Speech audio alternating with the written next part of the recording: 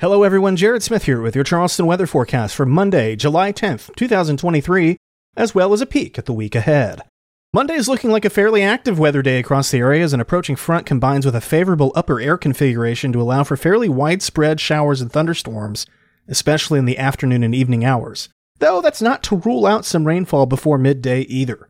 We're going to have plenty of moisture to wring out, and there is the potential for thunderstorms to repeat over some of the same spots to cause some flooding.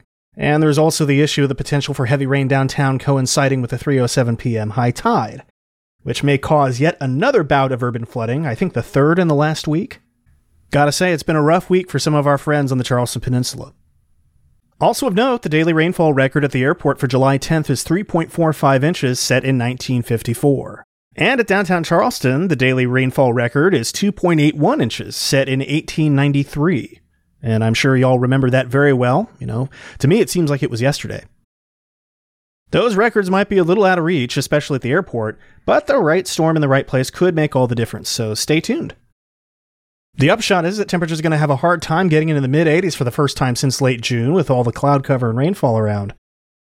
The record coolest high temperature of 77 degrees, set in conjunction with the record rainfall on July 10th, 1954, should be safe, though. So the bottom line for Monday is be ready for traffic snarls and have to route around flooded roads, especially if downtown is in your plans. And keep an ear out for flood advisories from the National Weather Service. Something tells me that I think we're going to have a few of those on Monday. This mess is out of here by Tuesday morning, and that will yield a quieter day, though an afternoon storm or two is still possible. Temperatures will still run a touch cooler than what we've experienced recently, with highs topping out in the low 90s, and for reference, that's about normal for this point in July. There should still be enough humidity to make up for it, though, to get heat indices closer to 100. This continues into Wednesday, which may actually be a rain-free day, slightly warmer, but still rain-free, before afternoon shower and storm chances start to tick back up for Thursday and beyond. We may be in for a stretch of heat advisory level warmth starting Friday, with the potential for heat indices to approach 110 degrees each afternoon into the weekend before thunderstorms cool things off for at least some of us.